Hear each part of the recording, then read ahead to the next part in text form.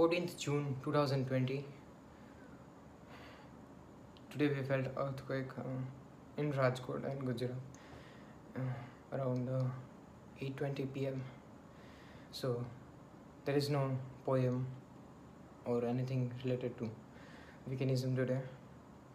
I have cleared everything because it was the fourth earthquake I felt in my 20 years. So maybe I'll also not post anything later because I'm baking my computer too.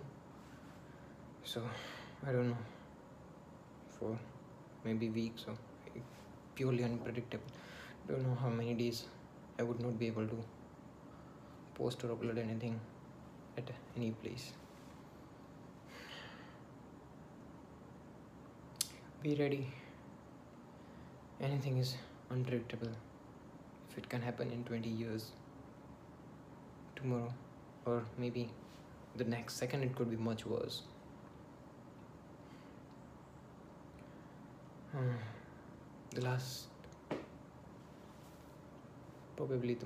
My last recording, I would say whatever the situations may be, I'll always be kind to animals. I always try to not exploit them or not eat them or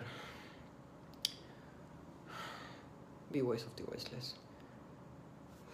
Always go vegan. Yeah, go vegan.